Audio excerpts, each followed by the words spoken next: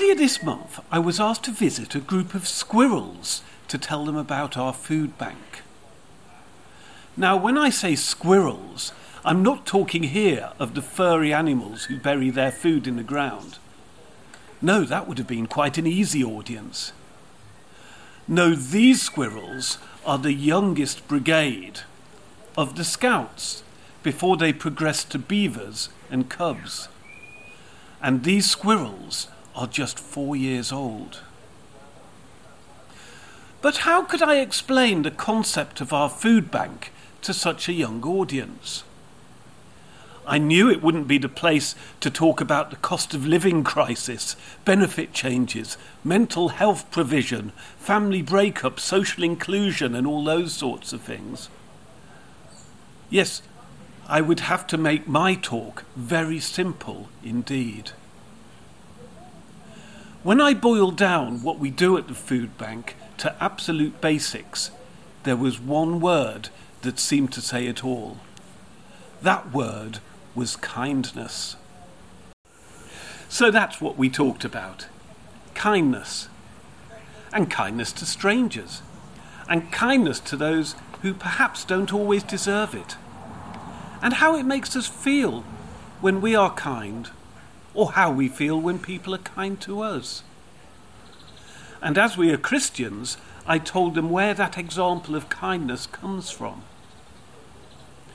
I learnt that even 4-year-olds can understand kindness. Even that little boy who spent the whole session unravelling the toilet roll from the sample food bag while I was speaking. It seems, in fact, that children have less difficulty understanding about kindness than adults often seem to. This week, we've been looking at 2 Kings 5, and I've been asked to consider the role of Naaman's wife's servant girl, who plays a tiny but very important role in the story. We're not even told her name, but what we do know is that she has been trafficked. It was common for soldiers to kidnap children to sell on the marketplace as slaves, and this girl was a victim of that. She had lost her freedom, her family, her country, but not her faith and love for her mistress and master. In fact, she shows great faith and compassion when she says, "If only my master would see the prophet who is in Samaria, he would cure him of his leprosy." As the story unfolds, this faith was justified as Naaman was healed. Offering compassion without judgment is always a challenge, even more so when you yourself are the victim of that injustice.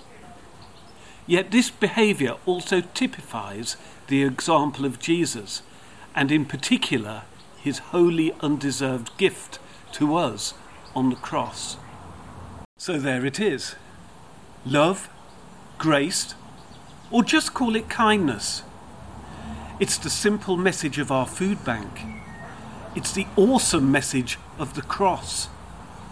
And the example of an almost insignificant servant girl who transformed the life of her master.